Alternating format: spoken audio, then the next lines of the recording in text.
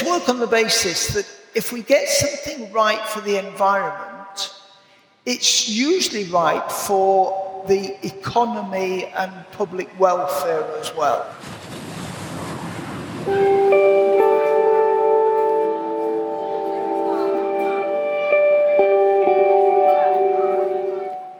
Hello and welcome to the LifeWatch Eric podcast, A Window on Science. Now, in this third season, we're trying to extend our interviews a little outside of the e-science infrastructure itself, while still focusing on biodiversity and ecosystem research. But we're wanting to talk with individuals and organizations who contribute to open science and the study of invasive alien species. And I'm pleased to say my guest today is Mike Elliott. Mike is Professor of Estuarine and Coastal Sciences at the University of Hull in the UK and Director of the International Estuarine and Coastal Specialists Limited, which I think is a sort of consulting arm. He's a marine biologist, and his teaching, research, advisory and consultancy includes estuarine and marine ecology, policy, governance and management. He joins us today to talk about the intriguing concept of Ocean Optimism, which I love as a title. To all our listeners, wherever you may be, thank you very much for joining us today. I'm Julian Kenny. It's great to have your company. Good morning, Mike. You're a busy man. Good morning, Julian. It's great to be with you, and really nice to talk to you and all the listeners. Yes, these things keep me busy, but better that than sitting there with my feet up, I think. Yeah, we'll see if you change your mind on that one. Anyway, straight into these questions. Mike, forgive my ignorance. How many oceans are there, and why are they important? Thanks, Julian. As you mentioned at the start, we're talking about ocean optimism, and your listeners may be interested to know about a paper I've recently done with Ángel Borja in Spain on ocean optimism, where we go into these. The purists would say there is 4 or even maybe 5 oceans. And your listeners may be familiar with them: the Pacific, the Atlantic, the Indian, the Arctic, and also the Antarctic. But actually, the key feature here is that they're all interconnected. And we talk about a world ocean conveyor belt. And this links all the oceans. And more importantly, it links the oceans to the climate and of course, the land. So anything we do on land and the atmosphere affects the oceans and vice versa. They're important because of that link. And your listeners will realize that there is many things that we do in the oceans. You know, we want food, we have navigation, we want recreation, many things. They give us employment. And they're important because of all those things. So the big idea in looking after those oceans is to say two things. How do we look after the natural system there and also deliver what humans want? To put this in a nutshell, we talk about a triple whammy. 3 things that are hitting the oceans.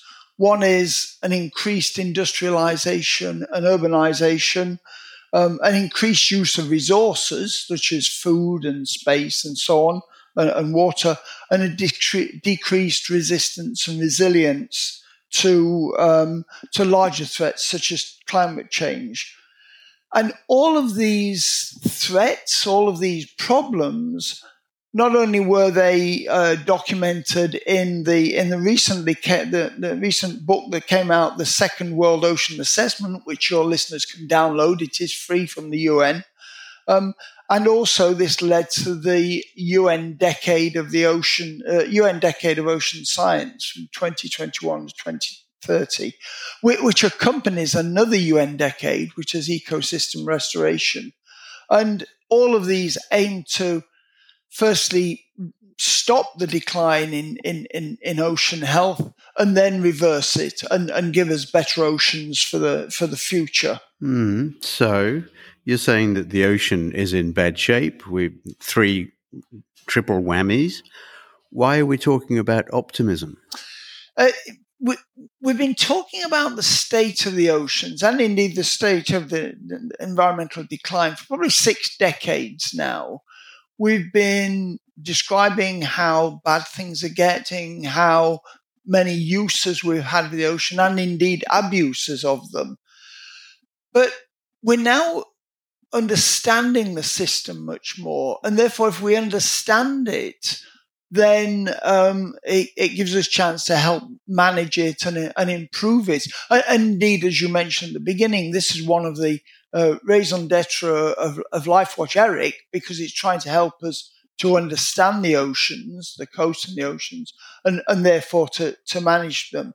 So why I think there's many initiatives now trying to suggest there are many things we can do about this. This then gives us this idea of ocean optimism. And the optimism stems from the fact that we are now encouraging collaboration at national, regional, international levels, all the way up to UN. And this is really what many of us are working to. I suppose in a nutshell, it's having good science and understanding leading to good management, and really the idea of saying we've got the tools at our disposal, we've got the ideas, we've got the concepts. Now we should be putting them into place. But I think that's why we're saying it is we are optimistic that we can try and turn these things round. As has been said many times, the problem is people and the solution is people.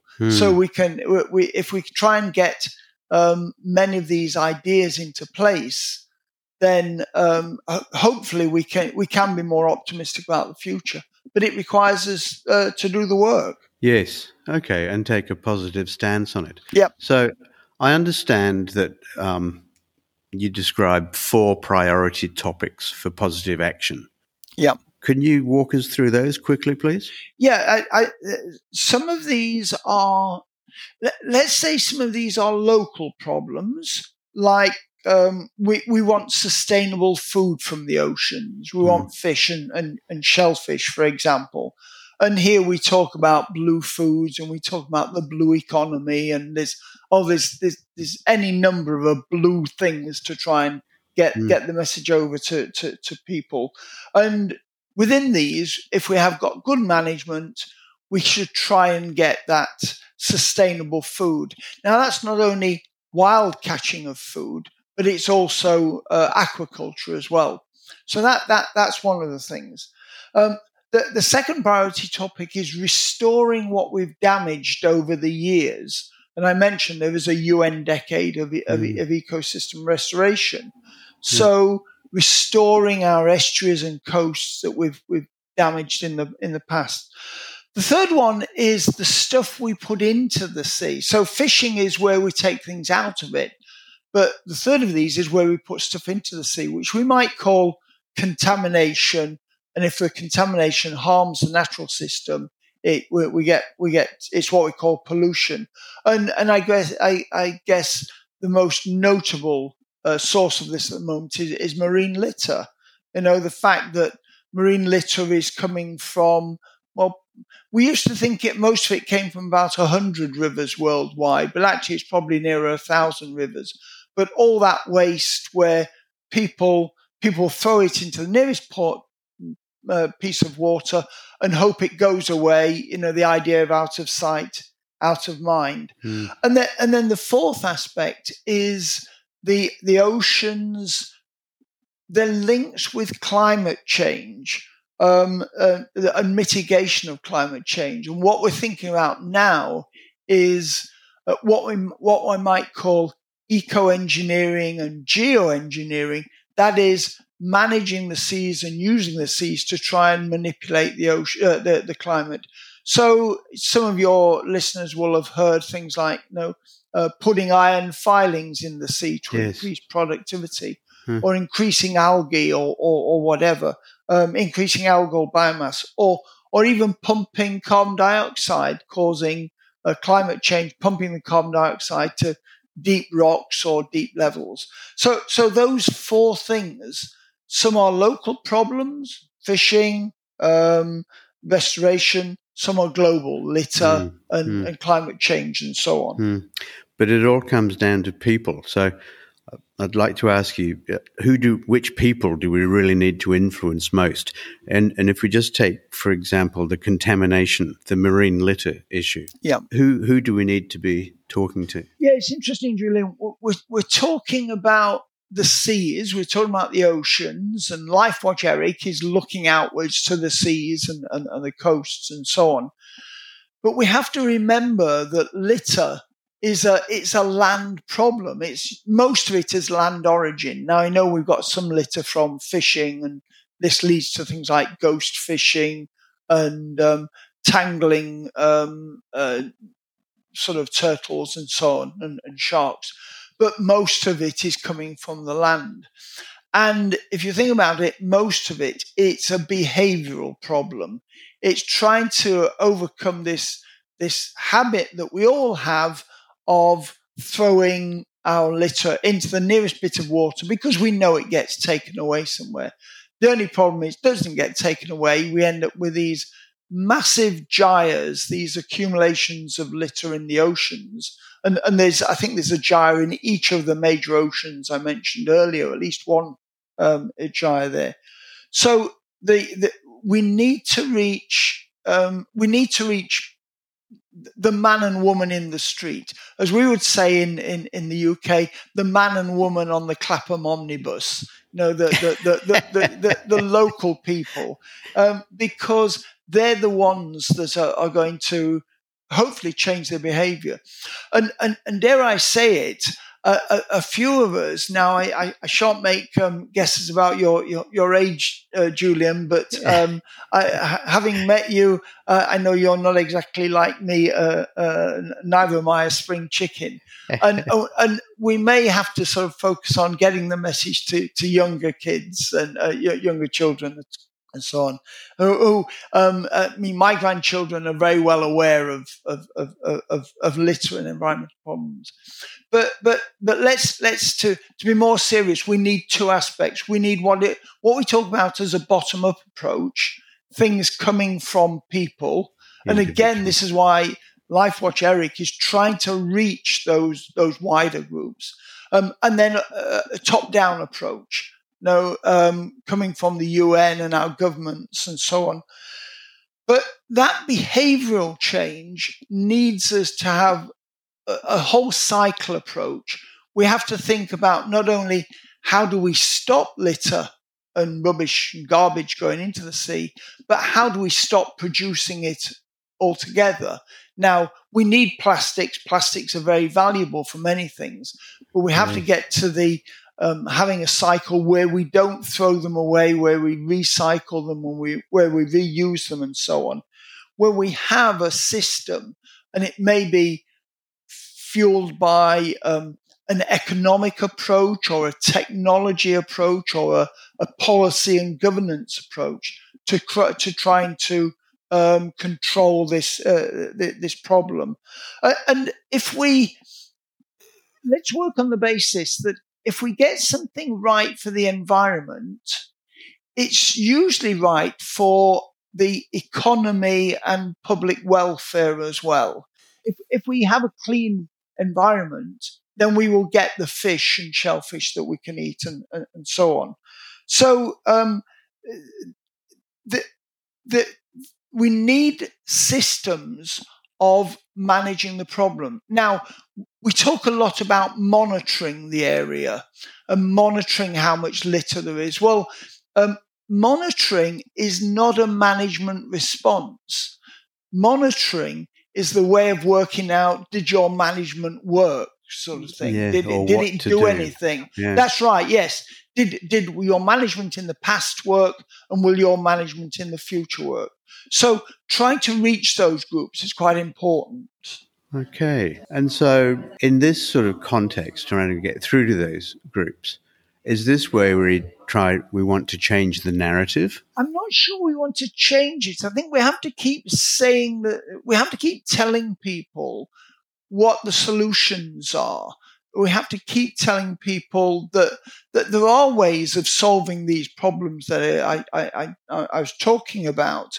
That there are ways of reducing our carbon footprint.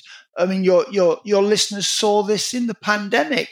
All of a sudden, overnight, we were reducing our carbon footprints, and we could detect that. So the narrative is there, but it's actually showing people that the narrative works. If we do reduce the amount we fly, the amount of fuel we use, and things like that, then it does have an effect, and we can reduce the amount of carbon and so on. We can change our fishing pressures, our fishing measures. We can change to aquaculture and so on. We can do all those. I think it was Winston Churchill who said, you don't say 20 different things. You say one thing 20 times, 20 times. and it might just go in. And mind you, he was talking about politicians who are perhaps, not the best example. Yeah. Principles of public relations. Yes, it's true. So getting over that thing now, going back to what we started talking about of these global initiatives, these past 2 years have been talked about as the super year for the oceans. Yes. Because there's been so many initiatives, not only the Sustainable Development Goals, the World Oceans Assessment, the UN Decades, but also the G7 Futures of the Oceans and UNEP Global Environmental Monitoring and so on. So there's lots of these things happening, which is why we're saying there is cause for optimism if we get all of these things right. Just a very, very brief point, though, is that many of these initiatives are encouraging people to do something. But the actions come down to people, and actually, dare I say it, the funding, it has to come down to local people, local a country, and so on. At the moment, we spend relatively small amounts on the oceans compared to space research. We spend minor amounts on it. Yeah, that's right. Yeah. No, it's interesting when there's people, this is not somebody else's problem. This is something we can all contribute to. Mike, we're covering a lot of ground here, and usually at this point I try to attempt a bit of a summary, but I suspect you're in a better position to summarize for our listeners. Yeah, thanks, Julian. Although you have been involved in these discussions for many years as well. I think there are a set of lessons in this. One is having good science on which policy is based, but also having policy based on the science. Yes, ensuring that scientists. We're part of society as well, and we play a role in decision making. We have a role in decision making, and that's why we can push this the optimism side, looking for solutions that cover all the aspects, not just the natural sciences, the ecology, and so on, but also the social sciences. As Bill Clinton mentioned, when asked, well, what's the most important topic? And it's the economy. I used to talk to politicians about a healthy ecology. Now I don't. I talk to them about a good economy and a sustainable economy and human welfare, and then say, and by the way, if we can do that and get good ecology, then fine. The thing I mentioned just now, a top-down approach. So we need direction from the top, the UN and our governments, but also we need the input from bottom up. We need people and so on, to lead us through this. And we have to be careful that we don't just talk. We have to do the walk, as it was. And you'll have seen this so many times. We've had so many declarations. We've had so many global meetings, linking, Lisbon, which was last week, the UN Oceans, COP26 last year, COP27 this year. And we have to make sure that is actually put into action. There was a saying in English that the road to hell is paved with good intentions. Yes. And we've got those. We now just have to put those into action, which again, and I mentioned a couple of times, is why I think many of us are heartened with initiatives like LifeWatch, Eric, where it's trying to reach that wider people, the wider group. It's trying to make sure that the evidence and the information is suitable to get out, and it needs the platforms that LifeWatch Eric is developing in order to get that information out. Because of course, yes, we could take decisions without the information and data, but actually, if we've got the information and data in the right form, in the right place, hopefully it makes the decisions better anyway. Fantastic. So, I mean, my summary, there is room to hope. And my hope is that this medium, this podcast, will, get around, that people will listen to your words of wisdom, and we can all play a larger part in that bottom-up effort to meet with the top-down effort of, say, the United Nations, and we're all in this together. Mike, thank you. It's these are the times we live in. Very interesting. Exactly, Julian. I think they, yes, we are creating the problems, but we always have. What I hope is that people don't. They're not told so often that Armageddon is coming, and it doesn't come, and then they get disillusioned and say, "Oh, what do you experts know about these crying sorts wolf?" of things?" Yeah, that's it exactly. So what I hope is, I think we are getting the messages over. There are some people that are not necessarily listening, I think, but is it that they're hearing and not listening, or something like that? They just ducked out for a coffee. We'll see. Yeah, that's good. Anyway, I hope that's very interesting. Thanks you very much for your time and your expertise, and a big thank you also to our listeners. Please get in touch. Please follow up. Visit our website www.lifewatch.eu. Be sure to let your friends and work colleagues know about our cloud-based data and computing facilities at LifeWatch Eric, and how we can all positively contribute to finding solutions to these environmental dangers that we all face. So thank you all around. Thank you to my producer, Fabrizio, without whom none of this would work. I look forward to enjoying your company in future podcasts in A Window on Science.